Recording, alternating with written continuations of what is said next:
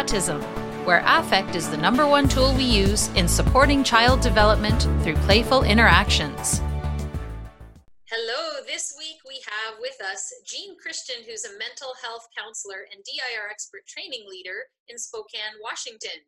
We had him once before talking about from dysregulation to intent in the developmental individual differences relationship-based model, or DIR floor time.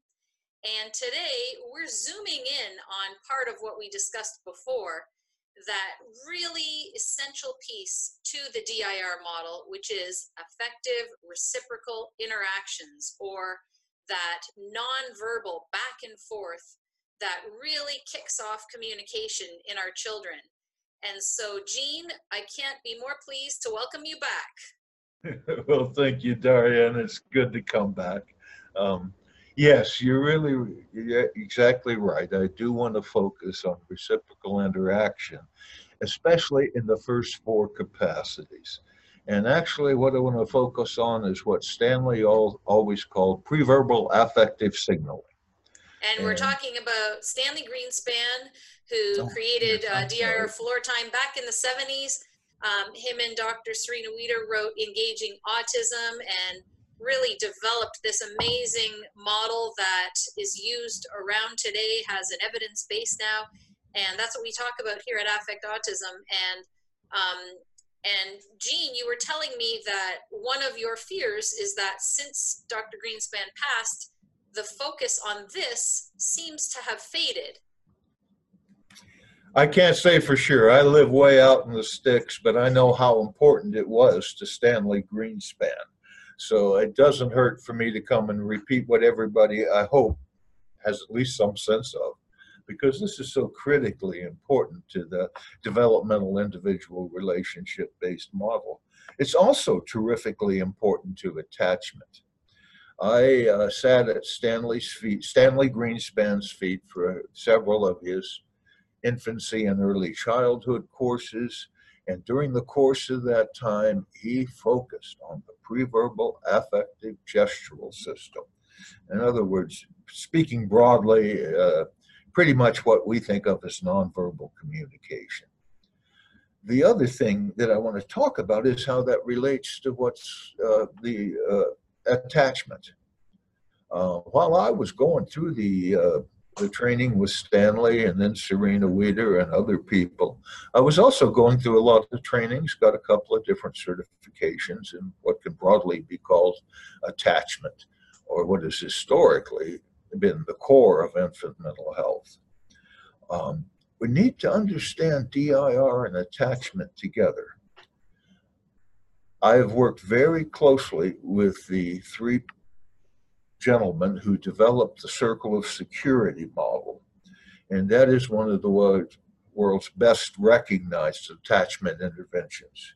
So I had two things going on when I started my studies, and I wanted to see how these fit together. And so I started, listening to Stanley Greenspan, and it became clear that what's known as what he called the preverbal affective gestural system is really the core that not just knits together development in our first four DIR capacities, but also knits together the basis for a secure attachment. This is best known for being transmitted intergenerationally. In fact, most of the modern day attachment people that you talk to are going to be focusing on the adult. What does the adult bring to this early relationship that sets the path for how children develop, how infants develop over the course of that first year?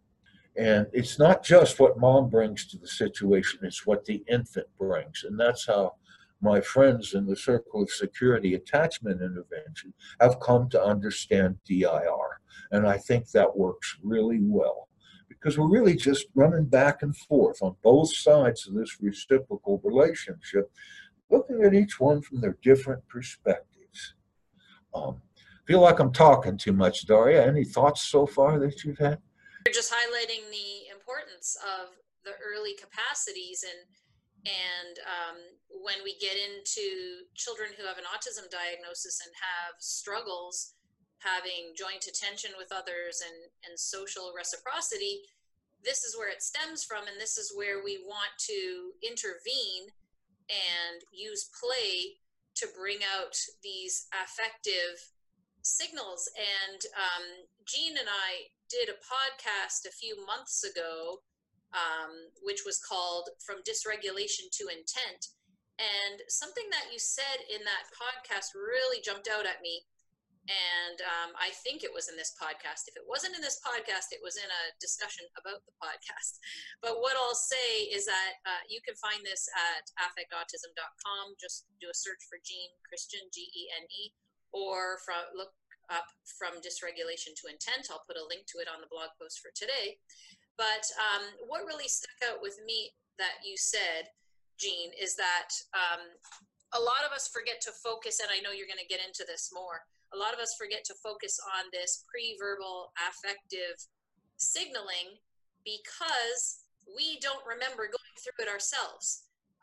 This is something that happens from birth to 18 months old and beyond, starts to get solidified in a neurotypical infant. And our parts of the brain, whether it's the prefrontal cortex or other parts of the brain that are responsible for having these memories, hasn't formed yet. So my earliest memory might be from when I'm 3 years old. I don't remember being 16 months old, and I don't remember gesturally back and forth with my caregivers before I was verbal. So that's what makes it hard to understand, especially when we have children who are verbal at an early age. Even if they're not verbal at an early age, a lot of autistic kids that I see are very verbal, and maybe they're in school at their regular typical grade level of their age group, but they don't have that affective signaling. They're kind of in their own world. They don't make eye contact. They might be socially awkward.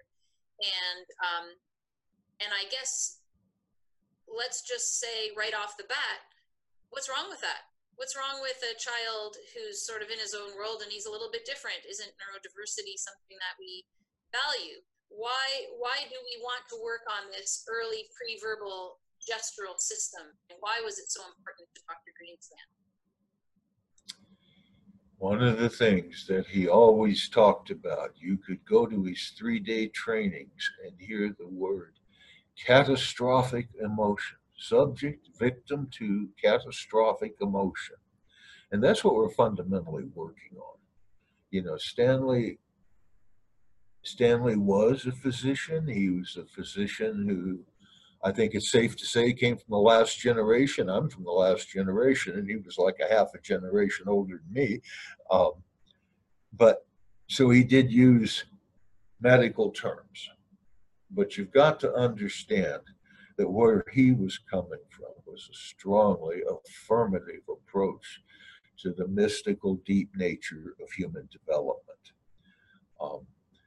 And the reason you heard that term, catastrophic emotion, so much is because we learned through our interaction with primary caregivers to grade emotions. Now we're jumping up all the way to the fourth capacity. And we call the fourth capacity complex communication or shared social problem solving, as you well know, Daria. And the reason for that is because that's the point at which the child begins to deal with the reality principle. But the first capacity that Stanley thought was so critical is shared regulation and shared attention. And you can't share attention even in the most minimal way unless you're able to stay regulated. Things like pain, sensory differences, sensory impact, developmental challenges, all kinds of upstream issues can lead to difficulty with preverbal signaling. But the way we want to see it unfold in typical development is that first few weeks, the infant learns, hopefully, to calm herself with the help of her primary caregiver. Only with that help. Nobody can learn to regulate without the help of others. Now, we do know that people's attachment styles can change as they grow through life as a function of the relationships they have. But in that first capacity, the kind of signaling that we're looking at during the first 5 or 6 weeks is primarily the infant crying and the mom soothing her. But that is such a fundamental interaction. And Jean, if I can interject here for a second, I believe Please. I've told this story somewhere before, so forgive me, listeners, if you've heard it. But the first time our son cried and couldn't be soothed, I was kind of in a panic state, and he was very young. Like, I honestly don't remember. It could have been 2 months old, it could have been 4 months old. And try not to laugh, people. I called 911. And I was like, my baby won't stop crying. I don't know what to do. And she said, is this your first child? I said, yes. How long has he been crying for? And I said, at least 5 minutes. And there was this awkward pause, which I imagined they were like turning their head and laughing. And then they came back, and it seemed like there was a laugh behind what she said. She said, if he's still crying after 3 hours, then call us back. I was like, 3 hours? 3 hours? I can't deal with 5 minutes. What are you talking about? Like, every time I pick him up and soothe him, he's fine. But this time he's just crying. What's going on? And, you know, as a new parent, like, I babysat kids before. You'd think I wouldn't be that naive. I was an older mother in my late 30s at the time. It's not like I was 19 having a baby not knowing what's happening. Not that 19-year-olds don't know what's happening, but I certainly don't know what's happening at 19 either. But it's a very traumatic experience for parents, especially when we have autistic children who have such intense sensory processing issues going on that they have, like you said, it is catastrophic. It's like absolute freak out that it's this wild storm. How in the world am I going to calm this down? And it's a normal part of toddlerhood. And we learn how to co-regulate. And you mentioned attachment. Dr. Gordon Neufeld, who also has a very broad theory of attachment, talks about having a dance with your child where you're always trying to take into account where they are developmentally and have this dance of co-regulation to find out what works, what helps soothe the child, and then that doesn't work, let's try this, that doesn't work, let's try this, and always in a calming way. But this is a big challenge. And so I think what you're getting at is that until these young people learn to use that pre-verbal affective signaling, they will continue to have catastrophic reactions. And we talked about this in our last podcast, where we talked about a 40-something-year-old man who was worked with, who, you know, had very catastrophic, whether you call them temper tantrums or whether you call them emotional outbursts or whatever it is, you know, banging and bashing his head. And we hear about this in the news about autistic kids breaking their noses, punching their parents, breaking things, throwing desks. And what we want to do is we want to get to the point where we can intervene, like Dr. Stuart Shanker says, with his self-regulation, self-reg method. Let's notice those signs before that catastrophic emotional outburst. Let's get in there, reduce stress. And today you're talking about how to reduce that stress. It's by using this affective system. You really described the core elements, I think, because as the infant becomes more skilled in that pre-verbal affective gesturing, she does have a lot more access to her own ability to regulate. One of the things that will happen in this first capacity is there will be kind of a template set for what is my baseline sense of regulation. But what happens? The child zaps into mom's eyes, or dad's eyes, or grandma's eyes, and the child is hyper-reactive through that sense, through the visual sense. Instead of looking with that warm, loving eyes that we associate with the second capacity, which is called attachment, engagement, or intimacy. Children with autism, and my focus is much broader in my work, but children with autism attach, as far as we can tell, we don't have any population-based studies, at about the same rate and the same quality as typically developing children. It just becomes a little bit idiosyncratic, maybe, but the attachment can be just as strong. And as they enter this engagement phase, what's going to begin to happen is that, well, we've used the term continually, but it's still the best term there is. You fall in love with each other. The infant falls in love with her mom and begins to goo goo gaga with looking into mom's eyes. And one of the things that begins to happen, one of the preverbal signals is your infant is moving into a strong gestural system. If you wear glasses, or even if you don't, is that infant begins reaching for your eyes. This is in no way aggressive, quite the contrary. That face is the most attractive thing I know. And so just in typical development and maybe atypical development, I've sure seen it. As I work with kids with distinct challenges like autism, I see that as they move into the second capacity. Oh, he's always trying to grab my glasses or poke my eye. No, he's trying to reach for the most beautiful thing in his universe. Or she is. And one of the things that happens during this period with that back and forth goo goo gaga, I believe, is that the mirror neuron system in relation to empathetic understanding of other people gets a little switch clicked. But we become so thoroughly empathetic with our infants that we pull them in to more and more rich and complex signaling. The one I'm thinking of is just how the infant begins to move from being in love and this shared, non-differentiated bath for the infant. The parents carry 90+% of the interaction during this phase, but at the same time, she is so wonderfully tuned in, or he. But what happens is we begin to refine our preverbal signaling. And what I always do working with kids who seem to be having a problem in this area is I will begin, not hugely, not dramatically, because with sensitive children, that can send them sideways, but begin to do much bigger facial expressions. Oh, because you're helping, especially kids with challenges, learn this preverbal gestural system.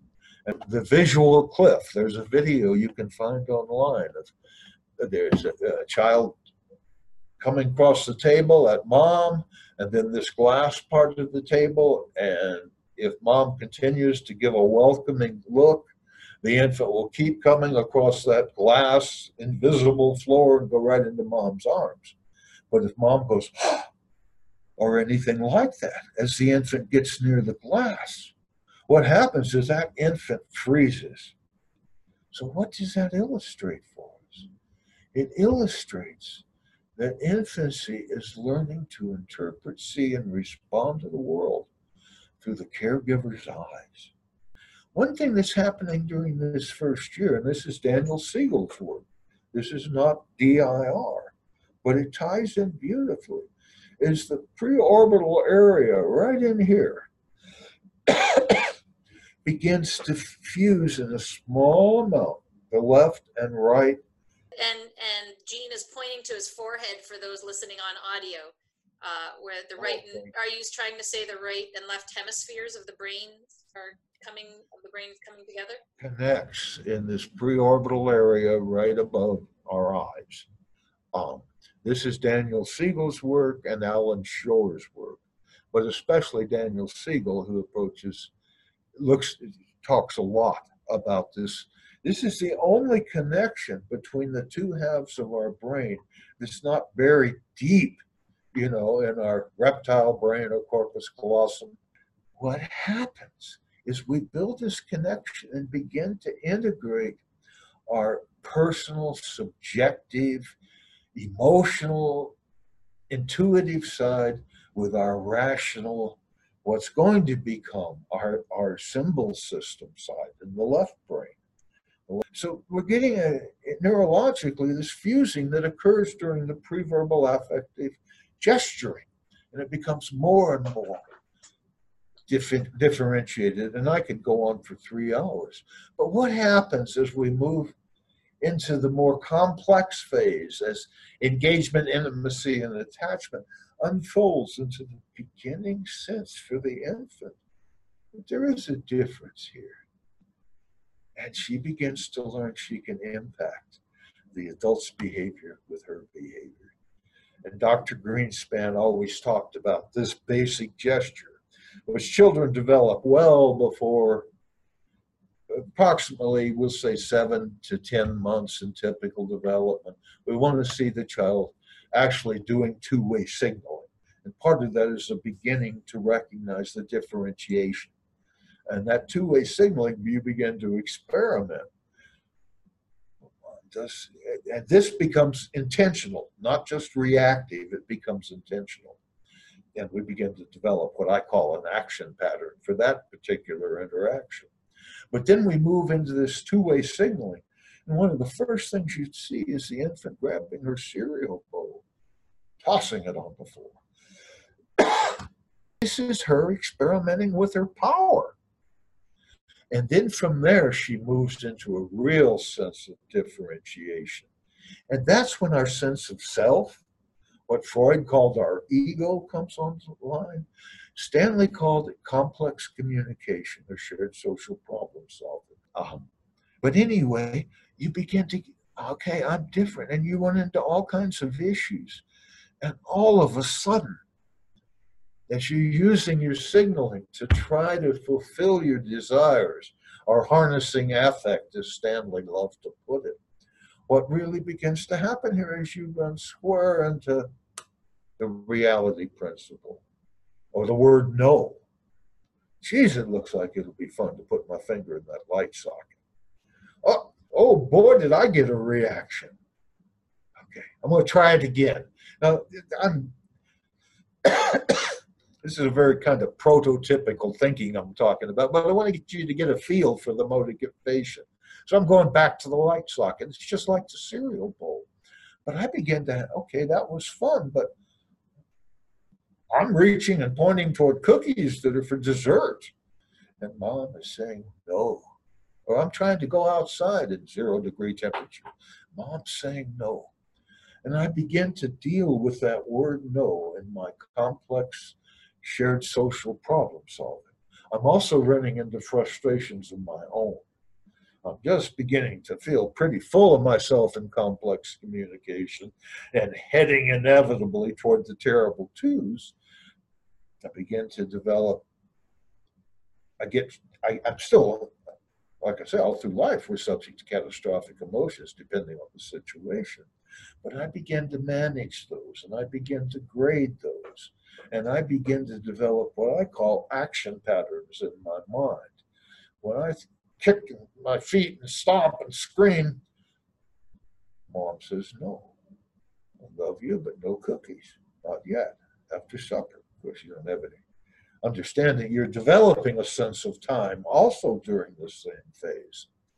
But mainly what you're getting is no, I can't do that.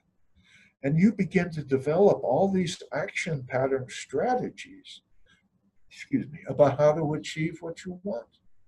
And as you're doing that, you develop what I call a sense of self and time, which both Stanley and Sigmund Freud called really, from a psychoanalytic perspective, the development of the ego, or that self that copes between the inner and the outer.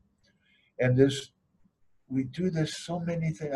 I develop a sense of myself. I begin what Stanley really liked to see, what he said our goal is during this phase for us who are either working with kids with challenges or simply parents working with typical or maybe less typical children, is that we begin to help the child get a sense of how to solve problems, or when problems maybe just need to be left alone.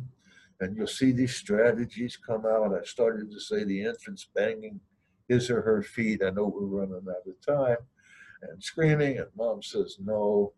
And then the next thing you know, if the infant's moving well, she'll go in the next room, maybe continue her little tantrum, not really so much dysregulation as an attempt to cope.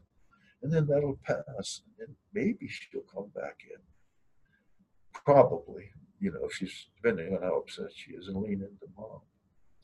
And then she'll get to kissing and working on mom. And the next thing you know, she's pointing back at those cookies, because she's developing a lot of alternate strategies to develop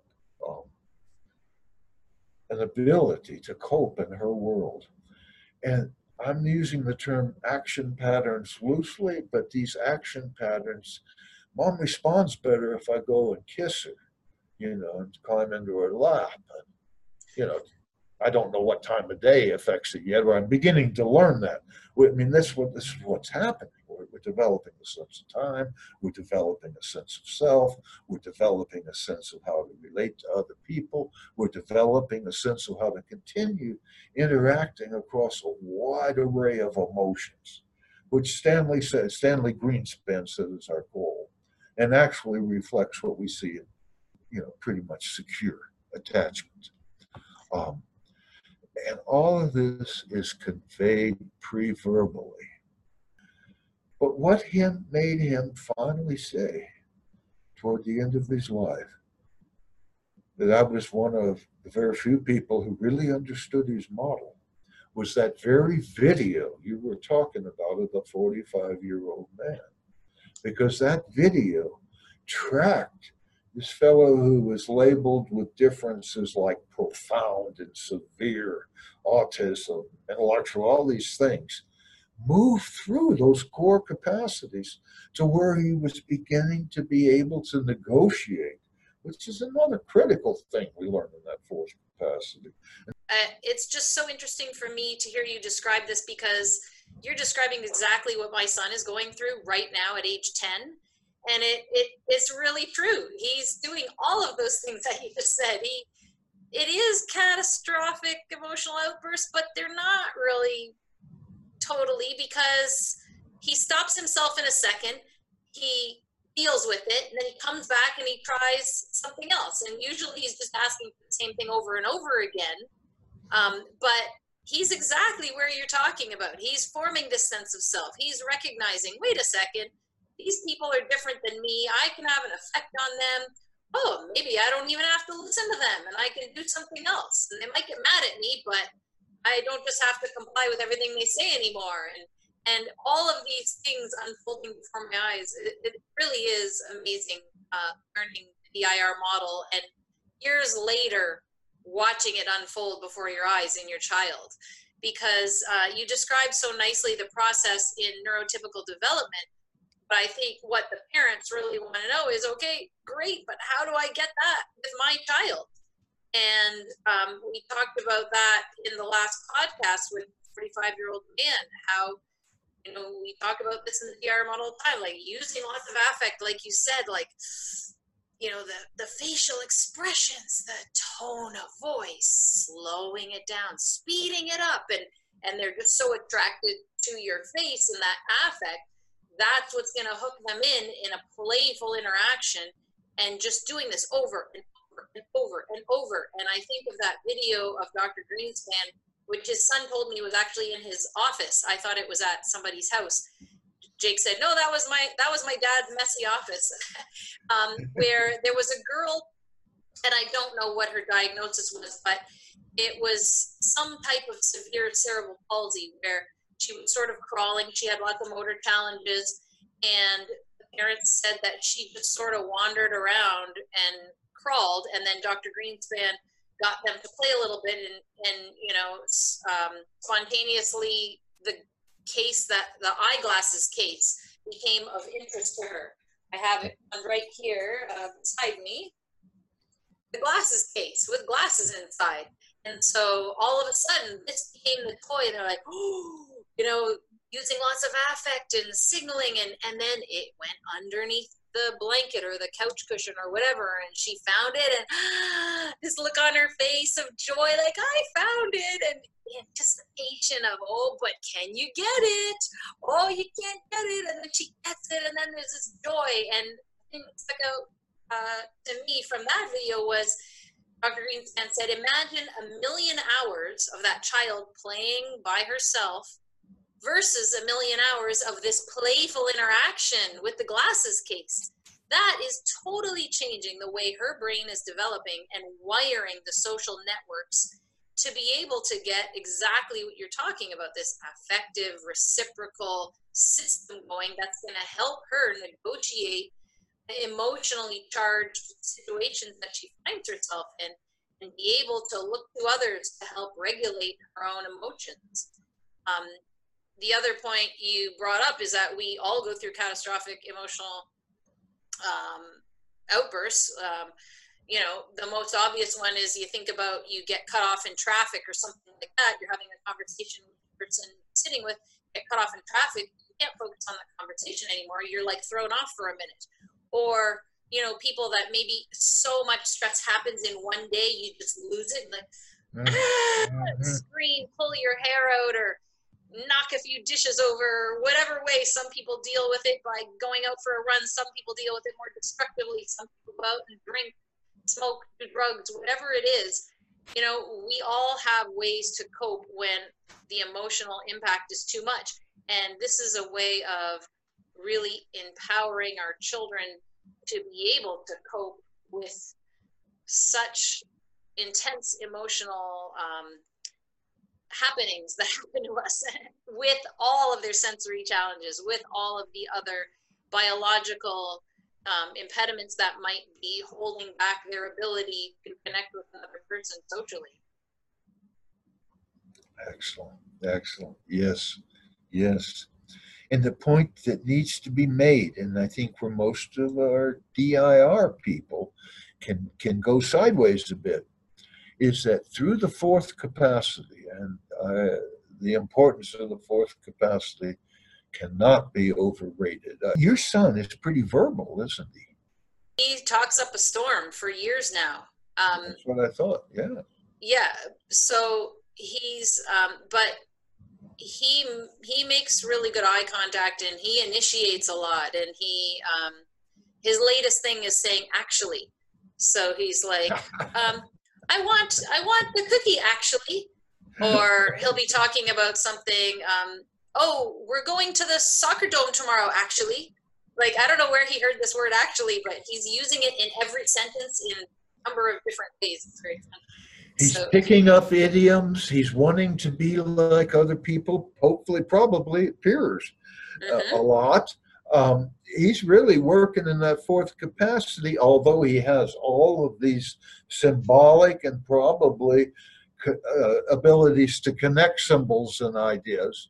But he's coming back and working on, and what he's trying to do, you know, is I want to be like my buds. Actually, you know, that's just an idiom I picked up. Maybe my teacher uses it, but I like using idioms, and I'm deepening my own understanding of how to interact verbally. Wonderful work. The cutest thing was Jackie Bartell in Rochester when we met her in person at the Museum of Play, the Strong. She was playing with him, and somehow I don't know, they were building a sandcastle and it fell down or something with the kinetic sand table. And she said, oh, bother. And he picked that up, and he still uses it to this day. And then, of course, we heard, it's a British saying, so we heard on Thomas the Train, this movie that we hadn't watched for years. He was watching part of it the other day, and Stephen the Train or whoever said, oh, bother. And I said, did you hear that, sweetie? He just said, oh, bother. And then I think in Peppa Pig or whatever, that British cartoon, which is hilarious, by the way, for adults. It's one of the better shows, although there's some political correctness issues that I've been told about it. But you know what? It's hilarious. It's very cute. My son loves it, and they say, oh, bother. And so he's going around using that in appropriate contexts. You know, when something happens, it doesn't work for him, says, "Oh, bother!" And then he runs across the room or whatever. So it's yeah, I mean, all we can do is continue to focus on what they're interested in. And for the 45-year-old man in that video, you know, he was playing with his shoes, taking the shoes off and putting the shoes on. And let's make that into a playful game and use that affect and use that anticipation, slowing down and getting those affective signals going, so that it was to the point where the example you brought up, where he wanted to just go for a nap after his walk, and it happened to be the day the video person showed up, and they were poking and prodding him to interact, and he usually might have lost it, but he was able to say, like, and put the blanket over his head and kind of signal, like, you know what, I've had enough of you, buddy.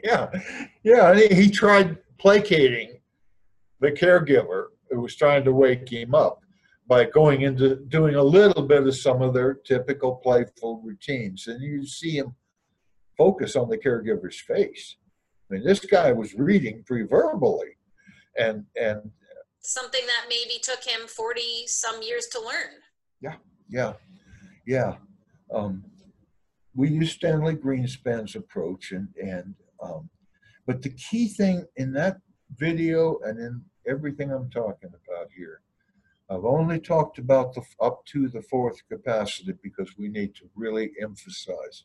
The guy you saw used no language. He was not at language yet. Let's just look at typical infant development. At about 12 months, child may be saying light, which is the first word my son said, or dad or mom or whatever. He's got an array of words, maybe between 15 and 50, but not using them contextually. Well, he is, but they're only a sidelight to the primary language that we all have in those early capacities, which is preverbal emotional signaling. And so my concern is we're going to lose that, lose the critical importance of that. We're not losing it, but I know in his trainings, Greenspan would spend 2/3 to 3/4 of his time talking about the first four capacities. Now, he was very interested in symbol development, and especially how those first four capacities promote excuse me, the ability to use words, language, ideas, and concepts. But this preverbal affective gestural system, I mean, it got to the point where my wife would say, please stop using that, shorten it up a bit, because I was talking to her so much, because Greenspan's work excited me and tied together all kinds of things I've studied all through my life. But it's about the preverbal signaling. And it's about the preverbal signaling in the higher capacities. I have seen video of people working with children who are, symbolic children and able to use concepts, who focus entirely with a flat face on the concept. And then you may start the playful obstruction. But if you don't have that primal connection, which comes to preverbal signaling, you're only going to go so far. And your child may solve the intellectual problem. The child you're working with, is talking about a therapist here. But the fundamental issues of learning to stay with something long enough, to understand it, to be supported through frustration, to feel that connection where I'm able to grade emotion and events. And suddenly, instead of, or not suddenly, but I'm saying, oh, bother. And I need to learn to say, oh, bother, because the words I use in those situations are often far less acceptable. But see, it's preverbal. And you have held your son preverbally as he's navigated his way through the more difficult preverbal signaling, maybe for him. I don't know, but it sounds like it. But it's been that bath of relationship. And yes, that's secure attachment, even if it looks a little idiosyncratic in some of our assessments, but and that bath is leading him further and further into subtle, deep development. It's just very beautiful. I like how you call it a bath, like you're bathing him in attachment, and by that you mean the relationship, the R and the DIR model, the safety, the feeling of safety and trust with another person. And it's why above anybody else in the world, he'll always choose to be with me. He'll be distressed if I'm leaving, like, are you playing with me, Mama? A helper's coming over. Are you staying, Mama? Are you playing with me? And I'll say, oh, Mama's got to do some work and Mama's got to go out and do some stuff, but I'll be back. And it's always Mama, Mama, Mama, because I'm the safe person since birth. Every second of his needs, I'm there soothing him. And that R is so important, that relationship piece. And Dr. Gordon Neufeld talks about it as attachment hunger. So he's like, you would never let your child go hungry. You would never deprive them of going to the bathroom. You would never not have them sleep. Well, why would you let them have this attachment hunger? It's just as important to spend those moments with your child, getting those loving interactions with them before anything else, because once they're filled up with that attachment, he gives really good examples for the child who's starting school and has a lot of separation anxiety from going to school. Like if you spend that time in the morning with your child and with loving interactions and playful, and I'll be thinking of you all day, and at 12 o'clock, well, some kids at that age don't have the concept of time yet. At lunchtime, I'm going to eat my lunch, and I'm going to think of you eating your lunch, and having these, warm interactions together, as opposed to hurry up, get your shoes on, let's go, we're late, and not even looking at the child. So filling that attachment hunger first, the child feels full and nourished, and now I have the energy to go out in the world without you. I'm so dependent on, I can now be independent for a little while, and then after school I'll come back, and I need that attachment. I need that, as you call it, that bath, that loving bath of security and safety. And really, we all need that. We just learn how to cope without it as adults, if we don't have it in our lives, and form all our neuroses and problems and issues when we don't have it. But for our children with the developmental differences, it's so essential to really get all of this down as they're developing, so that we can give them the best shot to have an independent life going forward. Yes, that's our goal. As much self-direction as possible in the context of being able to have full, deep relationships. Preverbal signaling is critical. That's our first language. And in supporting kids with challenges, it's real important that the therapist, well, I'll give you a trick or two that I use. What do I do when I first meet say a new mom and boy? We'll use boy, I'll switch my pronouns here. I smile at the boy rapidly, fleetingly, but I focus on mom, and I hear as much of her story as I can. And I want to get her relaxed. And if we can joke a little, it's usually about the time we hit the joking phase when that child start coming in to me or the therapist, because what does he learn? Well, this is a safe, fun guy. Mom's talking with him. She's relaxed. She's laughing. Hey, I want to try some of this. But don't come in and start focusing on that child, because it'll freak the child out. Come in and focus on the primary caregiver, and let the primary caregiver signal through her eyes and preverbal gesturing that you're a safe, good. And Dr. Neufeld calls that matchmaking. So he said it used to be very, very common tradition that before kindergarten you have a meeting, you go meet the teacher, and it's so important to bring your child and do exactly what you said.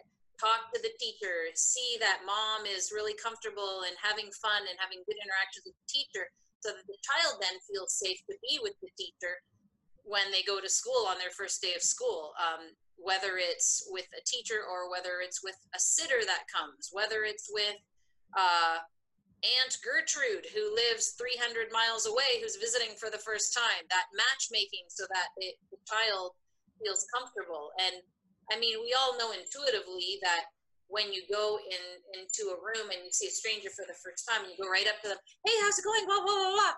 Like you're kind of scaring them. Whereas when you kind of go, you sit down, you're just comfortable, you let things happen, and then everybody sort of okay, this is comfortable now, and then you'll see the child start to open up. But yeah, I agree with you. When you have this cold therapeutic kind of setting, I'm bringing my child in for this therapy, and then all the focus is on the child, they miss the most important piece, which is that R in the DIR model, the relationship. We're in a funny place in infant mental health because we don't think in terms of individuals, we think in terms of pairs or dyads. You know, that's how it, and certainly Greenspan's work and all of the attachment work since, by the way, the reason I don't use the phrase attachment theory is because this is one of the best researched area in human development. ABA has that scientific ability, applied behavior analysis. We talk about with science prediction and control, and they have a good body of research showing how powerful some of their techniques are to control other people. But prediction. We have learned that in a large number of cases, we can interview a pregnant mom with a certain kind of standard interview, and begin to predict how that attachment is going to look at 6 months, 16 months, and then further, throughout childhood and early adulthood. That's the extent of the research that we have backing up attachment per se. And I can't emphasize enough that Dr. Greenspan's work is just not just because it was so brilliant and, for me, earth-shaking, but he's focusing on an element of attachment and how that attachment works with the infant in terms of individual development. I just can't emphasize enough. It's about your face and your voice tone and your body gestures and how you sit and so on and so forth. And you're teaching that child that common language if he's a child that has challenges that prevent him from, flowing into it as rapidly as other kids sometimes, But it's, yeah. Preverbal signaling, don't forget that it's at the core of DIR. I was really lucky to get a lot of time with Stanley. And I don't hear that talked about enough. Is all I'm going to say, even, yeah, okay. And I will say that one thing I notice with the carousel of different therapists that I've seen in my son's 8 years since his brain injury and then subsequent diagnosis is that some people are just natural at it. They see the child for the first time and they're like, hi, how are you? And, oh, what are you going to do today? That sounds like so much fun. And they just have this natural affect and connection with the child that comes so intuitively. And other people, like, they could have taken all the courses in the world in DIR and they just don't have it. They're just not attuned to the child, and it's, going through the motions of doing certain things, but they're missing that core connection with that affective reciprocal signaling that you talk about. And it could be a result of their own upbringing. Maybe their own system didn't get developed a lot. Maybe they didn't get the chance to develop that affective reciprocal system themselves. And certainly there are many adults that don't have that, and you can still get through life. But it's interesting to me how some people really are just natural and intuitive at it. And certainly by learning the model, it can help them understand where to use those strengths of theirs to really help push the development forward in children. And for those that aren't naturals at it, especially when some of the parents that are struggling and have such a hard time doing that, I mean, that must be where your work is how do you get those parents to really get playful and connect with the child? Yeah. And a lot of us don't, only lightly dip into this fourth capacity. A lot of the rest of us dip in enough that we have a good sense of what's fair, what's socially expected. You begin to develop all these concepts before. I call them action patterns before they become language, symbols, and concepts in the way we think of them later.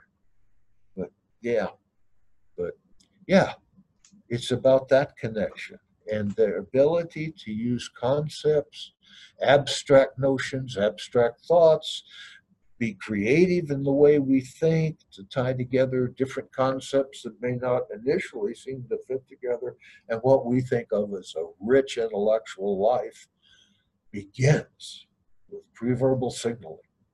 Absolutely. Thank you so much for sharing all of your insights and knowledge with us about the importance of this preverbal signaling and the affective element.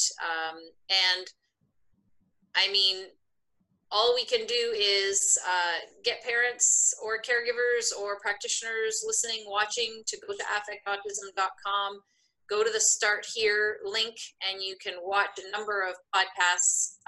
You can listen to podcasts, watch the videos, read through the blogs. There's lots and lots of tips.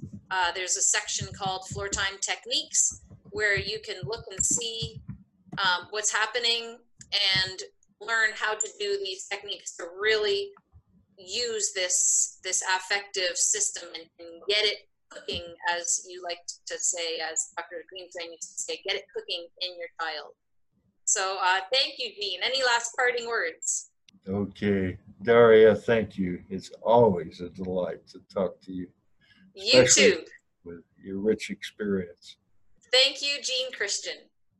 Until next time, here's to affecting autism through play.